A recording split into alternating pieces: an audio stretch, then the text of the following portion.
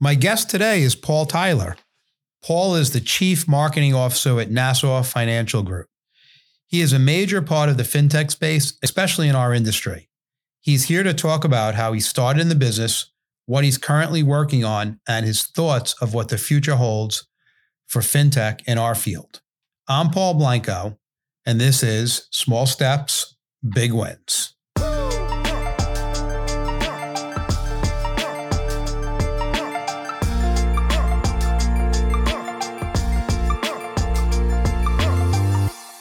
Paul Tyler, welcome to the show. I'm so happy to have you here. And for me, besides doing the show, which I'm having a blast doing this, it's really fun to be able to work with people that I've worked with for many years in my past life at MetLife. And so nice to have you here and so good to see you. And I think I was on your show probably last year.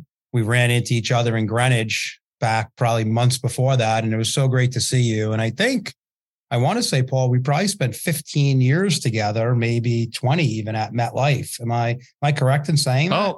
Oh yeah. Well, yeah. First of all, thanks for having me on my show. And I agree. It's great to connect with people and forums, in person, right?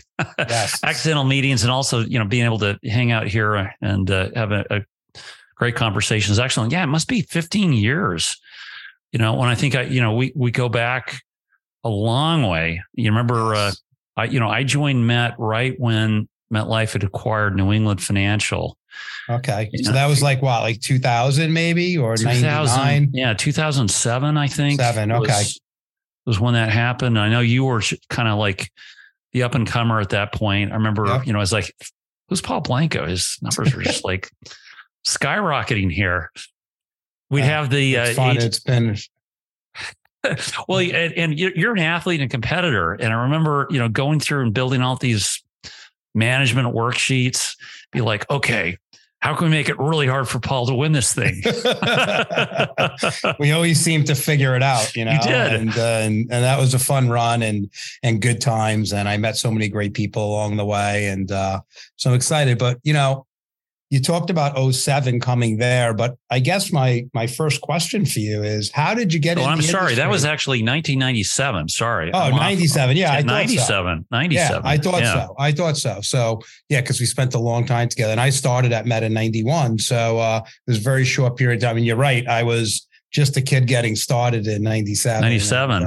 Yeah. I know. And I love those days. When did you start? Was that when you started, Paul, or did you start prior to that? And what drove you to the financial service industry? Yeah, like everybody, how did anybody get into this business? Usually a little bit of an accident, a little bit of, I guess, luck or fate. Yeah, I actually came to Boston working in a management consulting firm. That was really my first, quote, real job. And I was splitting my time between technology. I was doing some work for AT&T. It was like another version of AT&T, the old one. It was based out of Basking Ridge at that point, and working for a bunch of, group insurance carriers, including John Hancock at the time. It's kind of interesting to, work through each of those sectors at the same time. You say, how does phone calls and insurance, how do they all tie together? I think that, common denominator is that both of the businesses were highly defined by regulation. It was interesting. Right. The phone companies existed because of, regulation that had been set up, years and years and years ago. And it's an interesting business because, how much did it really cost to make a phone call? Well, you've already put up the lines. How much does that electron cost? And the answer is not much. But the pricing structure was all really kind of set up and regulated at that point by the FCC. A lot of that sort of changed as I was involved in the, in that industry for a little while. And then we were also doing insurance, which is another very highly regulated yet technically driven business. And, so I think at some point some headhunter came knocking my door and said, "Hey, how'd you like to talk to this company that I'd never heard of down in Boylston Street," which happened to be, I don't know, half a mile from my apartment. I said, "Sure, that sounds better than flying around the country." And one thing led to another, and I, met a great people along the way. You're right up there. And I kind of look at the people we hung out with. A lot of them have gone on to some really interesting work. It's amazing. It's amazing. Yeah. And so I've been watching what you're doing and really enjoying it. And I was always super impressed with how your mindset worked. And when you look at home office, when you use that word, and I kind of don't like that word, but it's used so frequently, it's hard sometimes to find people that, get what the street does, right? And I always, on my short list of people in my travels, you're one of the people that always I looked at that way, that really truly got it. And so now, I look at the FinTech space, and I know that's where you're spending a tremendous amount of your time and trying to bring a lot of different things, connecting the dots again to the industry. So kind of give us high level or as deep as you want. What's going on and what are you doing? And I'm so interested to hear it. Well, thanks. Yeah, Paul. Yeah, it's a fun time to be in the business. And I tell people that all the time. And it's interesting. We've kind of gone through these phases where you say, wow, this is a really cool time to be here. And then wait a few more years and things keep changing in interesting ways. I think I heard a talk that I think Bezos gave way back. I think this was early 2000. He talked about these flywheels. And everybody, I mean, you hear people talk about that a lot today. But I think there's an interesting question. Our business, I try to always ask myself is, what will stay the same and, what's going to change? Okay. And there's some things in this business that just won't change. People really want to talk to people. Okay. Yep. I don't think, you're ever going to see a huge amount of insurance, especially the kind of insurance we're selling, being done with an avatar. I agree. I don't think it'll happen. Agents are always, the biggest problem we have, the agents have is, but I want to find that customer. It's hasn't changed. I could kind of go through a number of kind of interesting problems. There's a reason why, we never saw insurance agents have billboards, along I-95. It doesn't pay. Yeah. Okay. And there's a reason why, for the same reason, doing Facebook ads and Google ads just won't work out financially. So it's interesting. You say some things stay the same, some things don't change, but things that do change is, well, how are you going to find your customer today? I think increasingly it's happening online, right? It used to be I'd walk down the street, knock on a door. A lot of agents are still doing this today. But more and more, I think the customer creation, the prospect creation is going to happen online. And the interaction is going to happen more progressively in an online environment. Still be a person, but well, if you're my client, how did I find you originally? I bet I met with you once, but I bet I may not have met with you in person the rest of the time we've got in a relationship. So I think there's fundamentals of this business aren't going to change, but I think the how we find them, how we return, the expectations are going to change dramatically. I think FinTech is going to be a huge part of this. Yeah, it's interesting as you're speaking. I'm thinking, our model here is digitally enabled, advisor assisted, and yes, I think that's the key. And I think it's probably sped up due to COVID, the FinTech space, and just it's amazing that companies had to move so quick to get processes online to do business, and the invention of Zoom. And, I know it's been around, and we were probably doing 15% of our meetings via some sort of online technology. And now it's like 95% of our meetings. But let me dig in a little on the second part of it, right? So I get the prospect, I get the digital part. I agree with you about face-to-face being needed. And I had done a show last week, and it was about financial planning and about advisors becoming life coaches, right? So that's the future of where the industry is going. But what I'm still puzzled by is so many companies are coming out with these FinTech models to try to gain customers. And how's that working? Is it working? And I think back to, when I first started, mail was 5% of the industry. People did business through mail. And I feel like that digital experience is still like 5% of the industry now. So do you have more color on that for me? Yeah, I think, as you know, home offices are great in coming up with solutions they think are solving problems you have. Yeah, right. I've been guilty of this. I've got this great solution. Oh, is it really solving a problem? Yeah. So I think, you still get that. I think all the time where you have people who are not connected with the field, haven't sold a product, don't understand how to sell this product, will invent things that probably cost a lot, may have worked a little bit, but probably aren't delivering the results that you're seeing today. And listen, a lot of companies, I think, that have tried to go digital all the way are saying, okay, where's the ROI coming from? Yeah. So our personal experience has been, there are people out there. There are people who want to buy direct from a company, and we've enabled that opportunity. Sometimes they, met with an advisor, liked the product, came into our website, looked at this thing, but they didn't like the advisor, and they'll come in and call us. Now that probably happens 1% of the time. And so we've got the capability where we've got somebody who can come in, artfully kind of figure out, well, who are they? Who are they talking to? We'll help them out. We'll give the commission to the agent, so they're not going to lose if we figure out who this person was. Yep. Could we survive on that, Paul? I'd be kind of hungry at this point if I had to do this as a standalone business. Correct. Now, that said, I'm seeing a lot of agencies putting their agency out in person, building their brand, bringing the people in for maybe one meeting, and then building a business around this. But it's very different, I think, if you've got, boots on the ground or boots virtually on ground. I think this is a model that I think people are going to crack this code. Okay. But it's not going to be I don't think the carriers are going to be doing it. It's going to be people like you.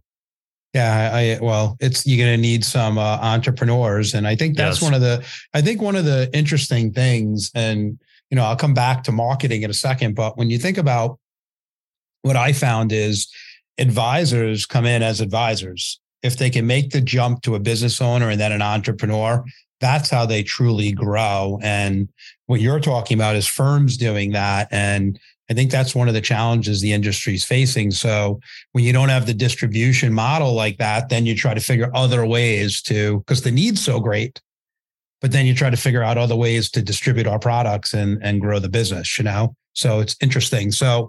But let's go back to something. I mean, from the onset of your career, you've always had a marketing mind. And obviously, when you're in the FinTech space, it's all about marketing to distribute more products and more efficiently. But what do you see is working, or what do you see some of the challenges are, I should say, in marketing in the financial sector? Yeah, I think the biggest challenge in marketing this sector is navigating regulations. Okay. Now, challenge and opportunity, right? Regs are meant to not misrepresent what we're selling. I have this conversation with all people all the time. I'm sure you do with reporters. Well, what's the ROI on the annuity? Aren't those fees really high? My answer to them is, what was your ROI in your homeowner's insurance? I hope it was 0 this year. I hope your house didn't burn down. Yes. Right. So misrepresentation is a big issue we have to fight in this business, all the time. I think making sure people understand what they actually purchased, big deal. You bought a life insurance policy, not a long-term care policy, or right. We've all dealt with this. I talked to one startup once selling an annuity and this was a couple of years ago, Paul. A lot of financial backing. I saw their page. They were trying to sell multi-year guaranteed annuities. For listeners who may not know what they are, they're kind of like bank CDs, but they're insurance products. But the need, it sort of hits the same need. Guaranteed interest rate for a specific point in time. Easiest product, one of the easiest products to explain, I think, or that's at least the common perception. They didn't have annuity, Paul, anywhere on their website or their ads. I said, you can't legally do this. You're misrepresenting. Yep. And he said, but people won't click on it. I said, welcome to the club. Welcome to the club. So I think one challenge is the regulation, but it's also the challenge is how do you accurately tell our product what our product needs are, which we solve very complicated needs, but how do you say that in, what does Google allow you to do on ads? You've got maybe 50 characters max, and you've got to meet the regs. and you've got to create explain your product in a few seconds that can pull somebody in on a financially sound basis. This is hard. Yeah. It's interesting as I'm sitting here listening. I don't know if you remember this, but in 1999, I kind of coined the phrase in the industry is a marketing firm that does financial planning, right? Because what you're saying is exactly the same problem we had in the 90s was if you can't get a smart, articulate advisor in front of clients, then the rest doesn't happen. And, we have an interesting, and not to regress, but we have an interesting problem here is we have too many opportunities and not enough advisors, which I guess is a good problem. But when you think of like obstacles, or let me ask you this one. When you think of marketing and what you just said, how many have you seen someone doing it or, generically, I mean, we don't have to get into a specific company, but do you see someone doing it really well? And what are they doing that you say, and you sit there and you say, wow, these guys figured it out?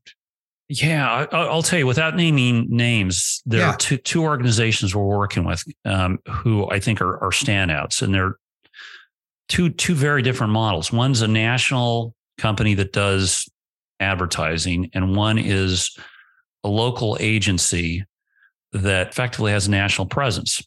Got it. So again, what's old is new, right? You remember Gerber Life, Yep. Some of these companies that, there are companies that have had, television campaigns on for a long time. We kind of get barraged with some of these other products. One company is interesting. They've got a formula where, they've got a pretty efficient way of buying ads on cable television at specific times. And they've kind of created a funnel where they've got an efficient way for buying television ads, radio ads. They've done a lot in digital, and you'll join their firm. And Paul, they have the same problem you have, which is how do we get agents who are articulate enough to explain our problem? So they'll pull these people into a call center, qualify them, and then push them out to agents in a local area. Now, interesting. Now the challenge when you do that, you know this from some of the work you've done with the larger corporations is, well, wait a second. Hey, I've got a great agent in, New Jersey. If you start to advertise television, do television ads or any of these ads just in New Jersey, we pretty much the economics say, well, it really wouldn't cost that much more if I do this nationally. Yep. Okay, great. Now I've got to get agents all over the country. Correct. Okay, I got leads. How do I, so, oh, and by the way, those are big ad buys. So it looks like a giant seminar system. You got to cash flow it. It takes 3 months for the stuff to roll out. Right. So big investment. Got to be disciplined, got to have a long view. That's one model. And I think I see it working. Another one is actually a woman who's cannot believe how successful she is. Now she's got a strong natural market. She knows the business exceptionally well, totally gets SEO. If you search for her, and the city, or the product, boom, she's up. She was, Paul, kind of like you. She had invested in a marketing firm way ahead of any other agents that I'd seen. Yep. Right? She had the patience to do that. She wasn't looking 3 weeks out. She was looking 6 months out. Yep. And she does an astonishing volume. And you mentioned Zoom. Yep. She was doing all in person for right up until the pandemic, flipped to Zoom. She went from seeing, I think she told me 5 clients a day to now she's doing like 15 or 20. Yeah. I mean, it's amazing. It's a gift that, of all the bad stuff, that was the one gift, and clients like it better too, which is amazing. And so that's some great, really examples that you're talking about. So when you think of the FinTech and the marketing, is there anything specific that you're working on today from a project standpoint? I know you told me before we started today, you got 4 podcasts going. So that's pretty amazing in itself. But are there any other things that you're working? I know you ran also like this tech forum that, right. And you're running it in multiple places or just one place. So tell me what's going on with you from what you're doing today. Yeah. Well, listen, work for a company that, is, it's still a startup, right? Yeah. We're still working to get our name out. I think we've done a pretty good job but there's still much bigger companies out there, many of whom your company represents. So we've been, we're that speedboat, let me say a speedboat that kind of is trying to project some stability that people expect and want. So it's kind of there's a little bit of art to do that. So, podcasts, we podcast, targeting agents in our community to, goal there is really educate people about our company, develop relationships with influencers, influencers like you in this space. So people ask you about our story, you can tell it, and you can say there are, people behind this company, and they're respectfully do what they want. Also, we want to find partnerships with companies that are doing interesting opportunity, interesting things. They're bringing value to our partners. They're bringing value to our company. We set up an incubator in Hartford, I guess about 4 years ago. We've supported maybe 100+ companies in various fashions. So do you have like a venture capital fund at the company that you guys use to do that? No, I wish we did.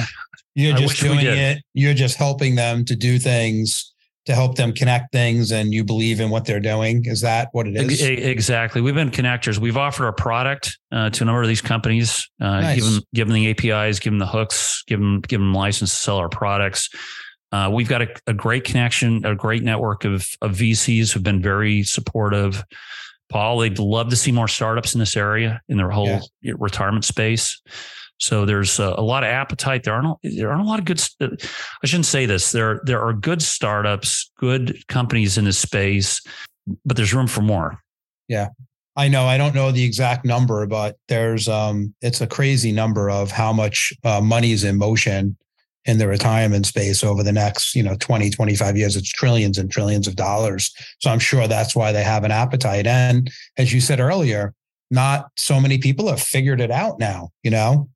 No, and I think unfortunately we had a lot of people come into the space who didn't really understand the business, who got a lot of investment dollars, got some crazy valuations for a moment. And I think we're now seeing kind of the pain. So you've got a lot of investors who feel like they got burned, again, with promises of, I'm great. I'm super good at buying Facebook ads, and I'm going to sell millions and millions of dollars of life insurance. And the answer is not that simple. It's not. I wish it was. It's not.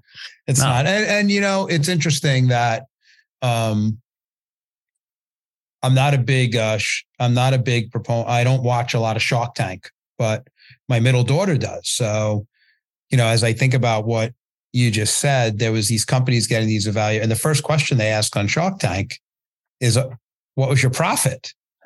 And it's, these are small companies, and there was these companies in our space that came in and had zero profit, but were getting these massive evaluations, which is very interesting. And you knew that at some point that would hit some sort of obstacle or a wall. So, well, let's switch gears a little bit here. So probably about 10, 15 years ago, we run an offsite meeting for our leadership team every year, and there's always sort of a theme. And the one 10 years ago was, one less click. How do we, get more efficiencies throughout the whole organization? And today, the one less click is AI. And it's how do you take AI and apply it to your business? And we've done something like that on the CRM side. And, we tried to solve a problem, right? That if advisors' books get so big, how do they know when and who and why to call? And we built sort of an AI technology way before, AI was even a buzzword, right? It was, I guess I call it instinct technology, right? In our industry. So, but you're spending a lot of time on this. So what is the future of that? And are there some places where you can show me an example or two of where it's really, really helped out? Yeah, no, well, from prior lessons, Paul, whatever you're doing, I want to be doing. I remember, you mentioned CRMs. You have been so ahead of the curve. Thank you. It's astonishing, right? I remember somebody called me up and said, I believe Paul Blanco wants to bring this new company in and he doesn't like our CRM system. I'm like, well, what's the company? Salesforce. I think that was like 2001, maybe. Yes. And we've been on that journey for him. And Salesforce is a big piece of our, back end now. And I know, and honestly, it's interesting you say that. The tool that we had at the time was a decent tool, but it couldn't hold the size of the book. It it didn't go cloud-based till like 2019. Yeah. And you sometimes make a bet, and if you do your research, sometimes you win on that. So thank you on that. But where are you seeing it now? Like, and what are some of the things you think that is going to change the industry with AI? Listen, I'm bullish on this thing. So you may have to give me the big time here. The big take a breath of air, Paul. No, I think this is going to have enormous repercussions, and I think from a positive standpoint in our business, I think it will take a little bit of time for it to ripple through our business. But it's kind of the first technology I've seen that has such immediate benefits for us across probably every part of our business.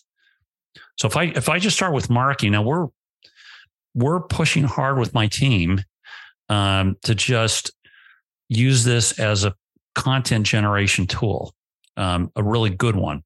So suddenly a small team of marketers like you, I mean, I think you may have more people on your marketing team than I do, Paul. Yes. But suddenly we can generate a ton of content that's very hyper customized for one particular agent. So, we've always talked about one-to-one marketing. Hey, Paul, let me give you the fillable PDF. That's my answer for customized marketing. Wait a second. I can actually put your name in there. I can put your picture in there. Oh, by the way, I can take your bio and your personal bio. I can combine that with our product information and create a unique piece for you for your landing page. So I think we can provide one-on-one marketing support at scales that no company ever would have attempted. Because of AI. And what tool do you use for that? I mean, is it a proprietary tool? Is it something is it like ChatGPT or what is it? Okay. So we've been doing a lot of work with ChatGPT. Yeah. I got us on the Google's has a sort of early access platform. They're kind of rolling their competing tools out. Interesting. We're working with some of the image generators, Midjourney. Wow. I don't know if you've used this at all. I'll send you one of our brochures where every single image is generated by AI. I'll do this after. Yeah, please. I'd love to see it. Almost compliance approved. But some of the challenges. You think about some of the challenges in marketing. Okay, we can't afford custom photos for all our marketing material. That's why the same damn person is on brochures. Wait a second. I can pick my actors. I can mix them up. I've got a Brad Pitt meets, Mark Wahlberg on our stuff. It's amazing. So this is kind of interesting. I think it opens up a lot of creative stuff we couldn't have done before. And I think the quality will go up. I think more importantly, we can do some mass customization for agents that, Paul, at scale, right? That's the whole game, right? Like how much time does it take? You sit down with an advisor, say, well, what would you like? How would you like it? Wow. What if I just sent them this whole kit and it's got their name and all their stuff. And by the way, it's merged in their description, their backstory. Yeah. I love it. Save time. How much, right? I gave time back to an advisor. Well, and that's the whole thing. And when you talked about that woman earlier that's built this business and she went from, 5 meetings to say 15 meetings in a day, at some point she's going to hit that ceiling, right? And she can't do 30. No. She already got the bump using the technology. So now she has to think of what's the next way to be efficient and to scale. And that's how you stack one good day on top of the next and you grow faster. Is there, I love the marketing one. my mind immediately goes to not going so far as the bots and all that stuff yet, but is there operational things you've been seeing on AI, or is that something you guys are not focused on yet? Or have you seen any carriers or any little firms doing it well? Well, I'll tell you, sort of, this is, okay. Everybody close your ears. No. Okay. What are some of the problems internally? Okay. Service. How many companies struggle with service? Correct. Okay. So what do agents need? It's like, you think of the old football analogy. Hey, it's not where they get tackled. It's how quickly you get back up. Well, when we quickly get back up, we need to apologize, acknowledge what happened, empathize with the problem, give them some sort of defined resolution, and like a person who's assuming responsibility for it. Well, we've got a pilot internally right now where, and I'll tell you, our call center agents are they're working as hard as they can. A lot of times they're dealing with problems that had nothing to do with. Yep, of course. And they're good on the phone, but they're not necessarily good at writing. So we've got a pilot where fill in a few handful of items about the problem, bare bones, out generates a very nicely composed note that they can cut and paste, edit, send off. Nice. Hey, you say. No, I mean, the note probably doesn't go out from other call centers, number one. Right. And number two is you made it more efficient and personalized it with efficiency as well. That's I'm very intrigued by that. And it's funny, as I've been a Harvard Business Journal reader my whole career. It's and as I've gotten older, it's the best for me because it gives me a lot of information quickly. But I'm talking AI, and it's been in my mind for like the last, 8-9 months, hearing the buzz and this month's issue, AI right in front of me. So I gotta take, that's a sign to me that Paul Blanco, take action quickly and find, even though I feel it's happening day to day naturally in a one less click mentality, but now you can take it to a whole different level. So I guess I'll give you a couple other examples. These I think you'd actually find would actually apply in your business as well. Now Google calls this enterprise search, but what if you had Google search for key documents you have in your firm, like policies, contracts? Yep. What if you had a chat bot on top of this? I mean, this is stuff we're playing around with. Now for us, our first use case is we just bought this New York block of business from another company. Sounds simple. Oh, are you trying to find phone numbers and emails? Well, no, like, okay, oh, great. We got this shoebox of 80 different policy types. Now, if somebody starts calling a call center, how does this agent on the phone understand all the details, nuance of these products? So we're working through to say, can we actually have an internal bot that will give it the policy and actually like accurately drill down and say, oh yeah, this is how this particular rider did or didn't work. Interesting, right? And how's it going so far? Learning. Nice. Learning, it's kind of pushing me into areas where I wouldn't expect. Think about from your business. How about the policies that were written, right, for your agents? Writers. What did some of these, the old policies? How did they work? Yep. Now, what if I could actually interrogate this policy? And oh, by the way, draft up a letter that an agent could send out on a servicing call to explain, what the customer purchased. Sure. Amazing. So last question from me is, obviously I could tell what gets you up every morning, and you've taken all of the stuff you've done in your career and put it all together. And, it's so great to see you inspired and having a blast, but what's next for you? What's next? Got to sell like 500 million more of annuities this year, Paul. Well, you still got to keep your day job, right? Right. Yeah. Keep day job. That's number one. I think hang out with really fun people like you, like others, right? What do they say? What's happiness, right? One is you need purpose. Listen, I think this is a great business. Yes, we make a lot of money, but I think it's more interesting to say, like, how many people's retirements did we actually the impact? build this That's year? the whole Right. key. Once you figure that out, it's the greatest business in the world if you can do it. Yeah. So, people and purpose. I like hanging out with entrepreneurs, startups. Hey, listen, building things, right? But the building things that actually, have a lasting impact, so we all can leave a legacy. And that's it. Yeah, it's awesome. That is it. I love that. And I, it's interesting, Paul.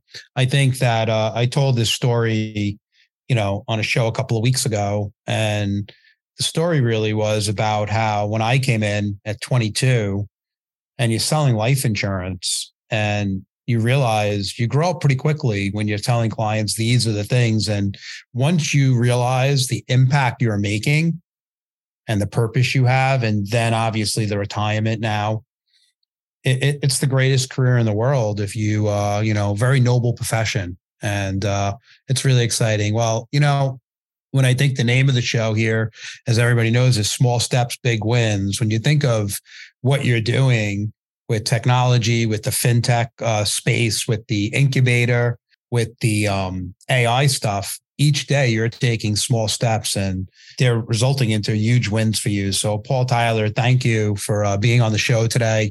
I really appreciate it. You're very inspiring how you're thinking, and it's been very enjoyable to have you on. So I really appreciate you being here today. Oh, hey, listen, very flattered, Paul, especially coming from you. So yeah, thanks for having me on. This was great.